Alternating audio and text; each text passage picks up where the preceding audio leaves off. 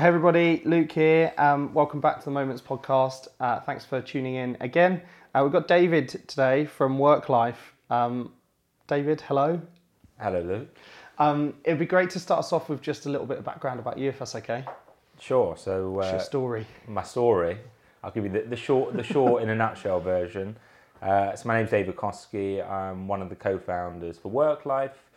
We're a co-working company that is really focused on understanding workplace happiness and trying to help our members and the businesses in our spaces achieve it. Okay, cool. And what does that mean? So I think it means a lot for different people, but our view is that people spend a lot of time at work, and a happy workforce has a lot of impacts in productivity and retention. There's loads of rational business benefits. If you as a business can deliver you can make your team happy, I think we recognise that there's the element that we control is the space, right? It's the experience that people get. It's what they feel when they're in the office, and we know. So whilst we can't impact on all elements, we really think that a happy team has loads of rational business benefits for businesses and our members, and our piece is the workspace, and really understanding what we can do from an experience and a space perspective to make to add value to our members, and that is really key. And that's where we spent a lot of time understanding all the key drivers for workplace happiness, and really try and consistently evolve what we're doing to achieve it. Cool. How do you get to this point? What did you do before? So I started in asset management. Okay. So very different. Very, very different. But I went to work, right? I worked in an office like everyone. And I did that for 7 years, and I think it was really interesting. It was like a lot. I got to a point where I had to either commit to the career, and become like a professional suit and tie wearer. Yeah. And I really just couldn't see myself doing it. And it didn't help that I worked for, like a lot of people, a business which was really great, but were quite antiquated in their understanding of like employees and how they treated them. And I think back then, even 5 years ago, was really different, right? Things have moved along so much in terms of the responsibility that business owners now have and feel in delivering and really looking after their team. Right? They understand that the team is their biggest asset. Yeah. And I made the decision that I really had an entrepreneurial bug, and so I left work not knowing what I was going to do. My parents thought I was mad, right? Not many people walk away from like a hedge fund asset management business with no idea. And then I took some time out, and just like a lot of things, I met, it was like luck and timing, and my business partner was in a very similar boat. And we actually started chat. We were on a mutual friends holiday in Ibiza. Okay. We both left our jobs, and we had no idea. What you were going to do. And started chatting about it, and we spent the next few months just really looking at the market and thinking about what we wanted to do. Yeah. And then And here you are. And here we are. And I think that was December. When did I leave my job? September 2014, and then we had our first space opened by August. Yeah. August next year. Okay. So it all happened quite quickly. Yeah. And how many spaces are you up to now? So by the end of this year, 15.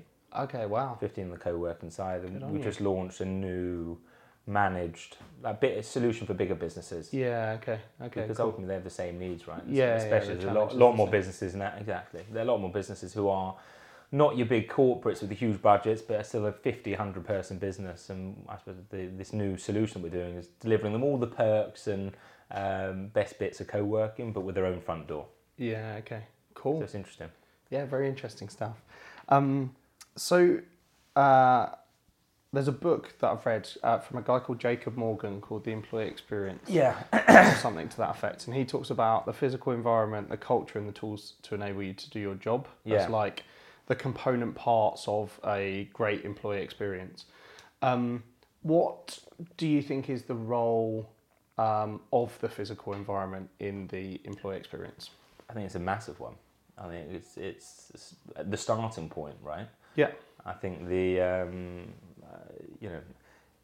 work is, like we were talking about it earlier, work has become a consumer experience, right? And people, it's a big part of how people choose who they want to work for. Yeah. And and workplace is key because it's where people spend a lot of their day. And if it's done incorrectly, it can be really detrimental to health, but also to like mental well-being. Yeah. So we think it's really, really key. It's definitely not the only element, like you've said, but we think it's a really, really big one. I think, and that's part of the reason I think co-working has grown, right? Because historically, smaller businesses, you couldn't, you were sort of relegated to a basement somewhere or something where there was no real experience or service level. And I think that's what co-working has been really pioneering, but especially for smaller businesses. Yeah. Now you're obviously seeing bigger businesses want to get in on the action. Yeah. But the curating the workspace, which is difficult for a small business, is key. I think that's actually been one of the big drivers for co-working, right? Yeah, I would agree. And the other thing I talk about a lot is about experience comes from like the heart of the brand and what does the brand stand for. Definitely. So I guess you are evolving the experience expectation of loads of brands. How do you help them keep their own identity so that they're differentiated in the experience that they provide in a consistent physical space? That's a really good question. Look, ultimately, from our own perspective, we've thought very, very carefully about just the whole experience, from a design perspective to the things we're doing, the perks and things we're offering. Yeah. So one of the decisions we made really, really early on was to purposefully keep our spaces smaller. So we saw, for us, we really wanted to build a personal connection with our members, be there to support them, to really have a very warm experience when they came here.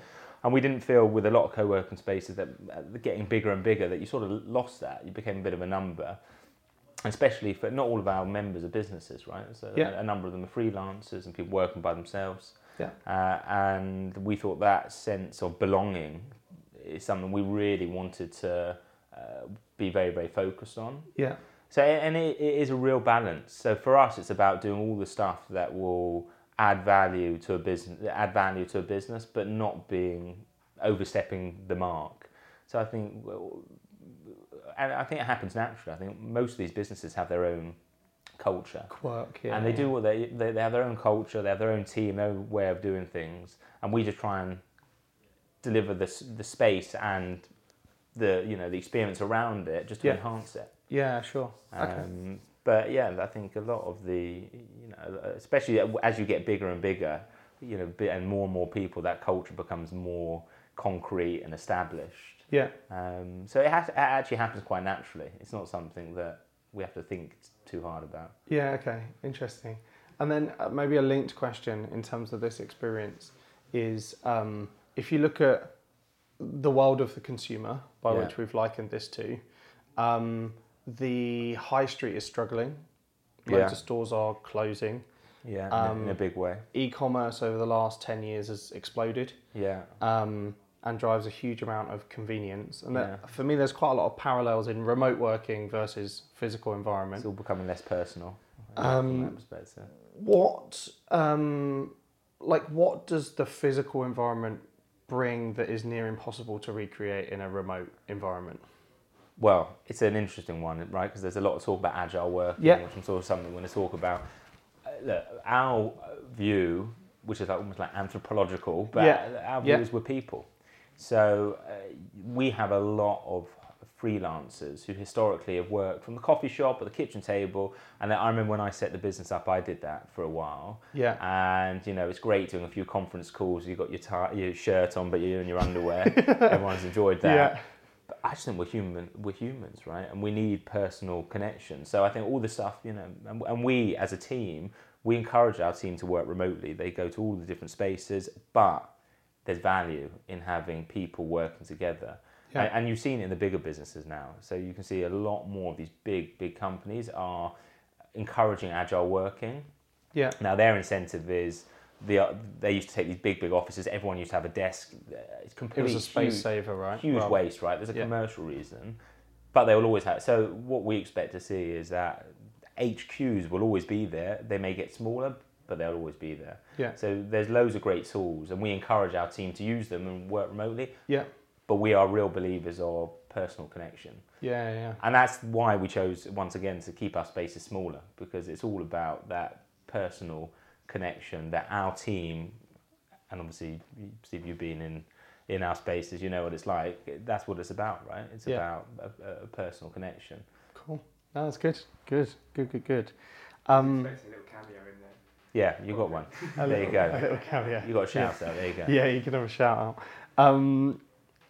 So, why do you think this space continues to grow in terms of flexible and co-working environments? There's loads of advantages, as we've just talked about, in terms of being in this physical environment in which you've got something to belong to, in which there's flexibility in the way in which you decide to work. Yeah. But why do you see a new one come up on the corner of every street in London? Like, why is it so popular? Why is it so popular? Because there's a big backlog of demand, right?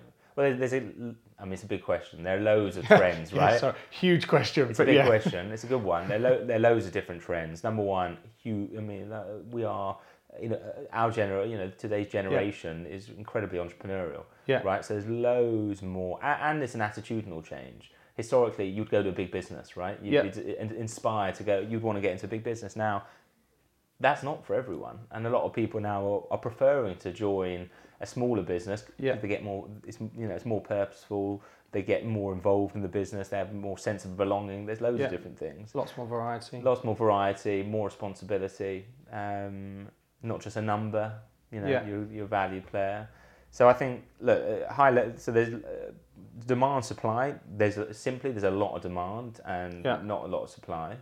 But also, it's because this is the way, at a certain end, we're getting into like the property chat now, but from a property perspective, there's a real, it's almost, space as a service now is what people expect, right? So as co-working's grown, for example, there's been more and more businesses that have come through it, and the reality is even bigger businesses now, they don't want to focus on running their office. They're growing and contracting. They know, but you know what? They want it to be fully serviced. They want people who understand design to do it. They don't want to have to be fitting out space because it's not what their core business does. So I think it's just in general the whole way the world's moving, right? It's about flexibility and what you've got is historically a very antiquated property business where you'd have to take a 10-year lease and you do this. And you just get a shell and you've got to fit it out. And it's amazing how even these landlords are struggling to deal with it. And so the landlords in our market need good operators because this market is like the hotel market, right? In the hotel market, you have landlords who've got loads of cash, great buildings, they haven't got an operational business and they haven't got a brand, they don't know how to deliver it, and so they partner up with co-working operators. Yeah, indeed. So it's a number of different things. Supply demand is a key one. But this is how people value their experience they're delivering to their team. So I think more and more businesses are willing to pay a bit more for it to be a really curated experience delivered by people who understand hospitality and all the things these guys, businesses of different sizes need. Cool. So it's really interesting, but you basically got a very old school property industry. With a whole new operating model, right? Well, a whole new demand profile. That's the interesting thing. It's like it used to all come through a traditional funnel where you had to take, but that's now loads of businesses now historically would have taken a lease and now choosing to go flexibly. The bigger businesses, because they're reducing their HQs, are choosing to put their project teams into products like your solution and So it's coming from all sides. There's more small demand and more bigger demand. Yeah, indeed. But the reality, the interesting thing is finding the operators and the brands who really get it. Yeah, completely. Okay, interesting. Next question for me I had was just around one of the points that you touched upon earlier, which is the impact of the physical environment on people's health, well-being, happiness, and ultimately productivity. I think the most fascinating thing for me is I get tech and digital and the way in which you would design to lead to an experience outcome, but you've got a blend of like architecture, interior design, in the way in which you create the right kind of physical environments for people. And different people, right? And different people expectations. Introverts, extroverts. Locations, what's socially normal in Shoreditch is very different to the West End. Very different. So, you mean aesthetically, what things look like? Yes. And the building, right? The buildings are very different in different places around London. How do you get that right? It's with a lot of thought. Who says we've got it right? I think we're thinking really. Gone from 1 to 15 in the last few years. You're probably getting something right. No, but look, for us, it's all about our NPS and our members and the reviews. So we really do listen. Everyone says they listen, but we really do listen. Yeah. It is a really interesting one. So how do you do it? Well, you've got there's some key elements that we try and adhere to. So like natural light for us is key. So we look for buildings where natural light is, because that is proven that people need natural light. Location-wise, it's a case of what's interesting about London is there are different types of businesses sort of gravitate to different locations, right? So you'll find more corporate businesses in the city, and versus what we're doing. So if we did something in the city, for example, it would look very different to what we're doing in Soho. Yeah.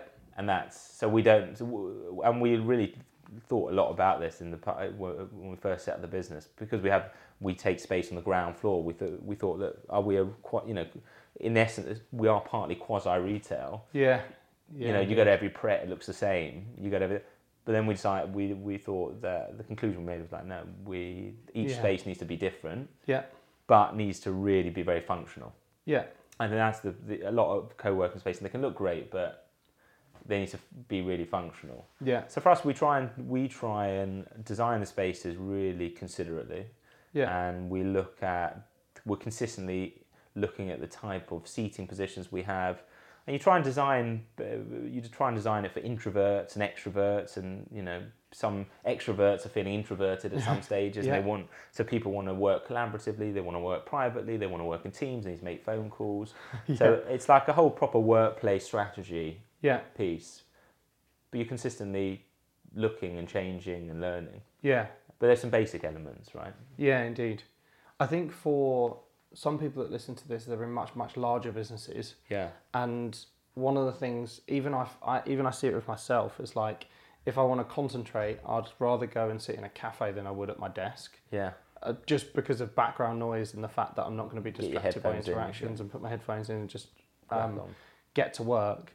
And then there's other environments where you want everybody together. And there's all of this complexity is it's much, much harder to design for than I think most give appreciation for. Definitely. And like, gone are the days of pretty much blue floors, standard desks in little cubicles. Because most good offices get it right now and don't have this standard construct of the layout of the office, and they've got more open spaces and like small spaces and all of those things.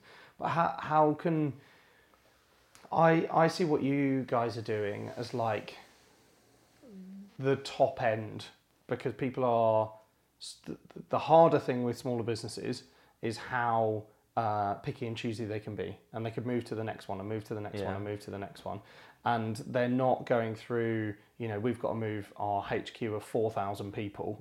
It's not as significant as that, right? That's why it should be flexible. So the cost of change has less implications, right? So, and the service model is much more flexible.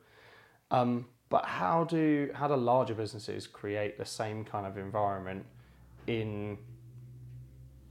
with all of these considerations and the baggage in which they've got, I guess? It's a challenge, because I think a lot of the environment, there's two parts, right? There's the design of it, and we have workplace designers that look at stuff. I mean, and there are people that get it right and then people that get it wrong. What's interesting now is there's a lot of movement. There's a lot of people, businesses now encouraging agile working, and that's great, because there's far more focus on breakout space and different working positions.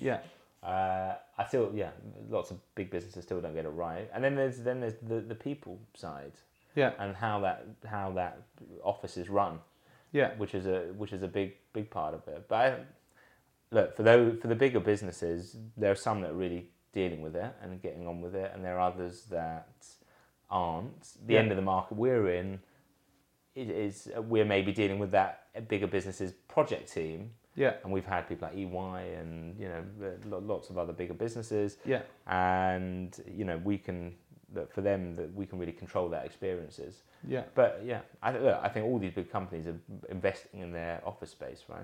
I mean, they need to, because like we said, it's such a big part of.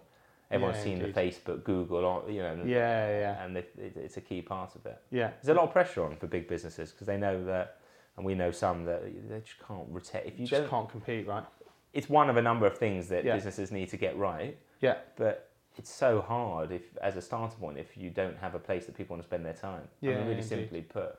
Yeah. Yeah. No, completely. You do spend 8 hours a day or 10 hours a day or whatever. Longer if you're if you're a startup and you're busting your gut. Very true. Very true.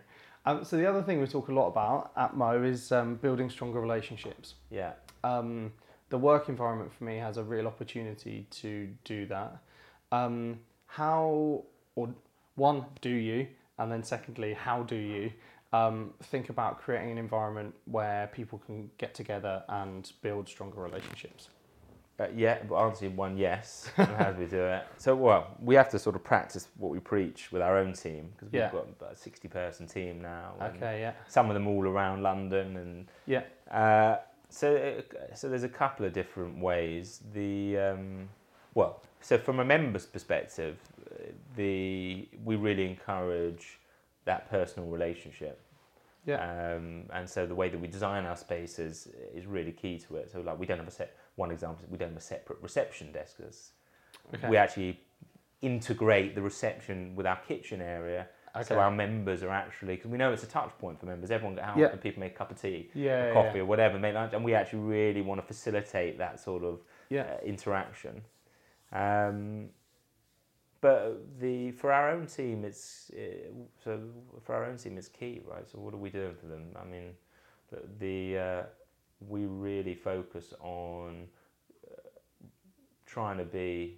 Well, remind me the question again. I completely lost that. So we talk a lot about strong working relationships. Okay, yeah. So you've got the design consideration for people on the front of house being right by the kitchen, and then you've also got your team, 60 people, London, Reading, Manchester, around, I think I read. So, like, how do you bring people closer together?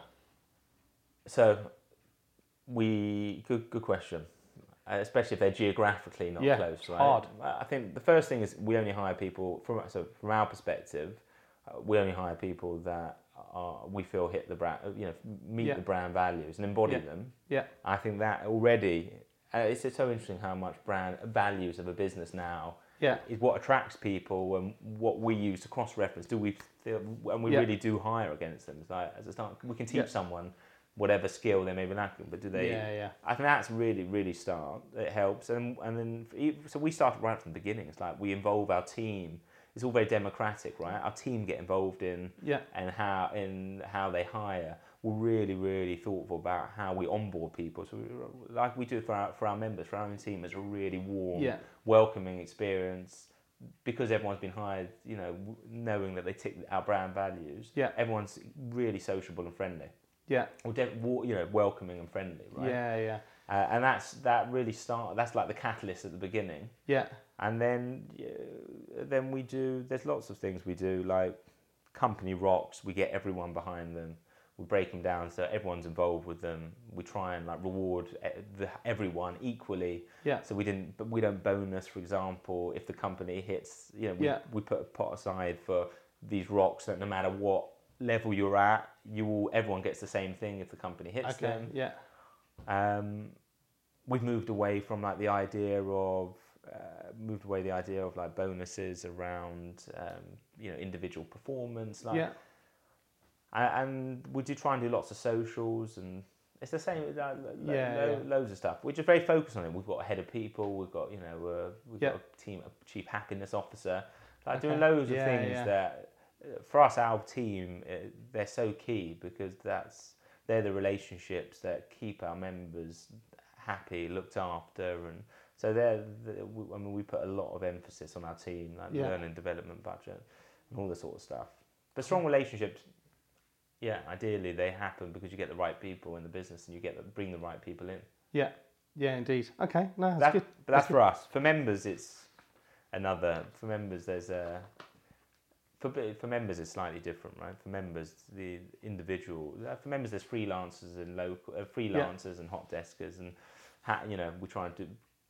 we try and obviously because our space is smaller, we can really build a personal relationship with them, and then through the space, we try and encourage them to meet other members and lots you of the do members. like community events and stuff. Loads of community events, loads of fun stuff. Yeah, but we let our managers choose, right? There's nothing. Yeah. It doesn't come down from mothership. You have to do this event. You have to yeah. All the managers in each of the spaces, we let them run it as their space. They know their members. Yeah. And they listen, so they do the sort of stuff that yeah. people want. So some do more networking events than others.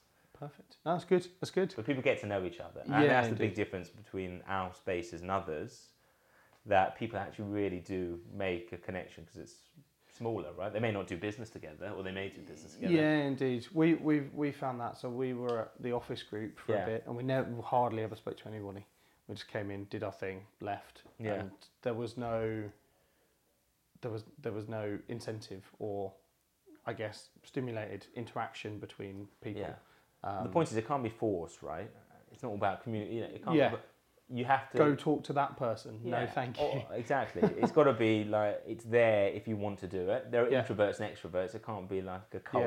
Yeah. But people, you need to give people the opportunity. That, especially for the individuals, it's really key. But fundamentally, look, for these small businesses, they don't necessarily. They can obviously encourage strong working relationships within their team, but we're there to enhance it through the events and the social stuff. Yeah. No, it's cool. It's an interesting area. Yeah, it's a goodie. It's a goodie. It would be really good to just get a sense of what you guys are doing with. You recently launched yours, which is your own front door space into the same kind of environment, right? It's for bigger bits. So it's basically all the perks of co-working. Yeah. Delivered by work life and all of the benefits that we know helps businesses. Yeah. But for bigger businesses. So basically all the same perks as co-working, but with their own front door. Yeah. And the view there is to give big businesses the opportunity for a startup style environment, or just flexible and additional work environment, or like what do they get from the space? So it's not just big enterprise, but it's like scale-ups, right? Yeah. The problem is for co-working, once you get above X number of people, 20, 25... 15 even, it starts 15, to get it may, really expensive, it may be expensive, depending where you go. Yeah, not work life, obviously. No, obviously. But you started to establish that culture. You don't necessarily want the shared amenity. You start wanting your own meeting rooms, but most importantly, you don't want to be managing your office. You don't have to deliver a fit-out project. You don't have to worry about all of the detail that people don't really see that you take for granted in co-working. Yeah. So you want all of those benefits, but at that stage, you got the brand's matured and you want your own front door. Yeah. You're at a different stage of business. And we think that's from like a 30-person, 25, 30-person business upwards, right? So you don't have to be an enterprise business to be doing that. Yeah, no, agreed.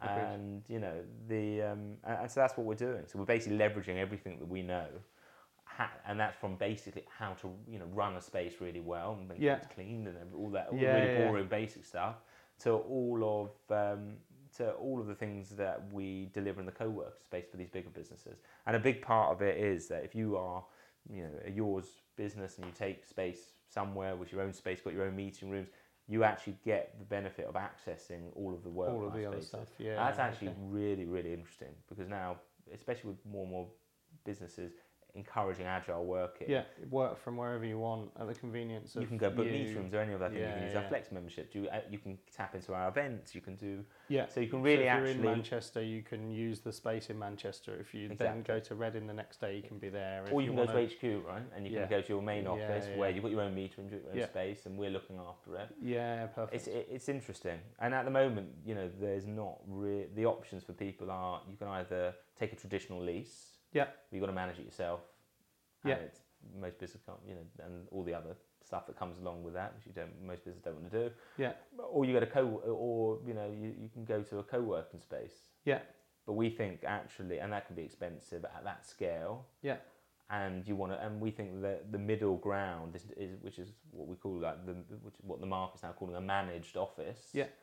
Is really the next growth in the flex market. Yeah. That's where we see a big going next. I think that's where there's going to be the big growth, right? Yeah. Co-working's had. We think demand's going to continue to grow, and there'll be more spaces and more more operators. But the next tier up and having that fully managed. I think that's where we think it's going to be a really big growth market. With the next stage comes the next level of expectation. 100%. I want to give you a frame for thinking. Go on. Airbnb talk about this 11-star experience for their design standards. You familiar with it? I've heard of it. Okay. Go on, The essence of it is that they play effectively in the hospitality space or steal business from hotels. Yeah. Hotels have a 5-star rating system. Definitely.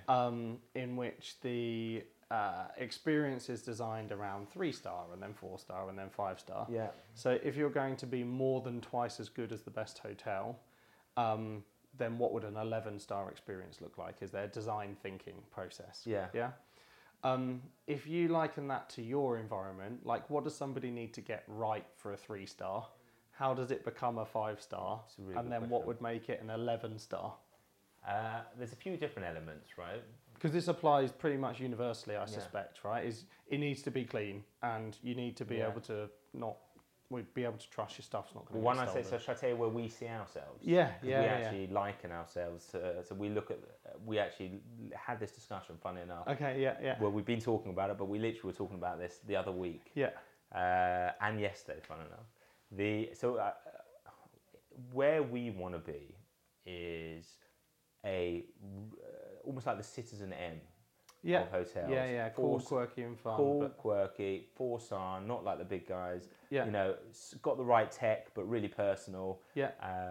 Well priced. Yeah. So we view ourselves as a really, really good 4-star. Very, in terms of like the basic stuff it has to be right. We really focus on that. So the facility stuff, the internet, like that is the basic. Yeah. And then it's about, and then I suppose our take on it is our experience that we want to deliver, which I don't think necessarily will change the star that we are, but it's just the experience that we want our members to have. I think 5-star, you've got to get all those basics right, and you may spend a lot of money on your fit out, and it will look maybe a bit different. I don't think there'll be necessarily any benefit. What's the things that make the difference though between a 3 and a 5?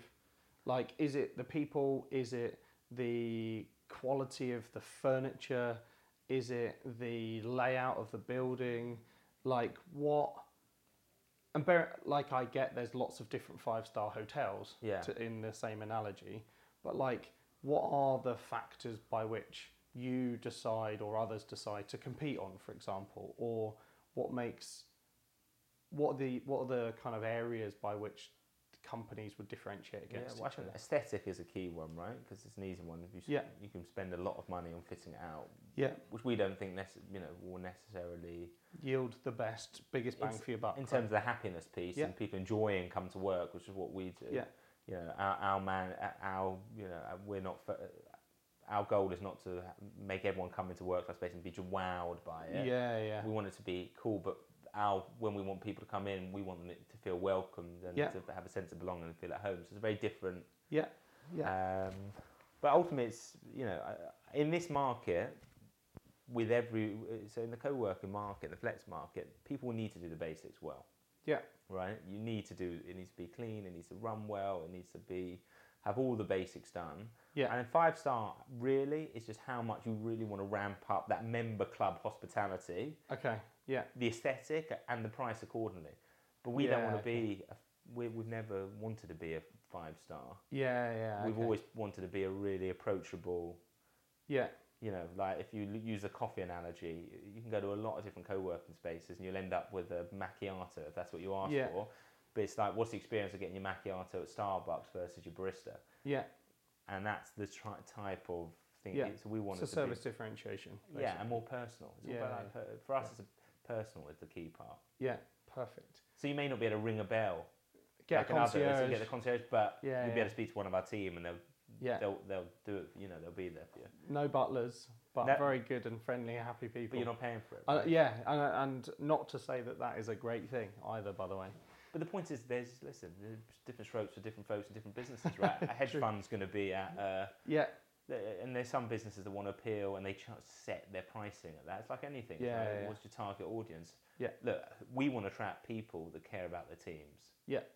And you don't need and that's the key thing. So everything we do is around that and the personal experience and all the stuff that we talked about. That's good. I'm going to ask you. It's a good question. it's a hard question. It is a good question. Thank you for the hard question. And it's the one that people struggle to answer, I think, a lot. Whenever I've spoken to people about like the workplace environment that they want to create for people, is like what is going to truly live your brand in the way in which you express the experience that people have with you, and people don't really know the answer to it. And a lot of that comes down to like brand identity and what's going to make them really different, because going to the same prep, whilst consistency of experience is nice, it doesn't... And impressive, they do it. And impressive. They have built their personality through that level of consistency, whereas I think what you're going for is personality at a space level, so that the city looks different to the West End, that looks different to Shoreditch. 100%. Right? So, cool. To finish us off, couple of tips, if you don't mind, for people listening when they're thinking about their physical environment and how they gear it up with workplace and people's happiness and productivity at the heart of it. What would you encourage them to think about in their design of their workplace? It's a good question. What would we encourage people to think about? Well, the first thing is to recognise that it's at the office. This from a business owner's perspective, right?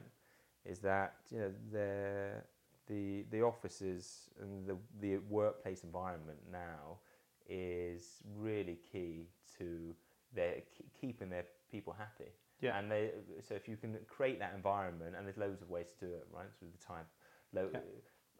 I think the really interesting thing is that if you looked a few years ago, like 10 years ago, teams would not have a say where they were going. Yeah. On the most part, it would be a company would be put where they're found. It's easy for their founder to get to, or it would be a cheap rent.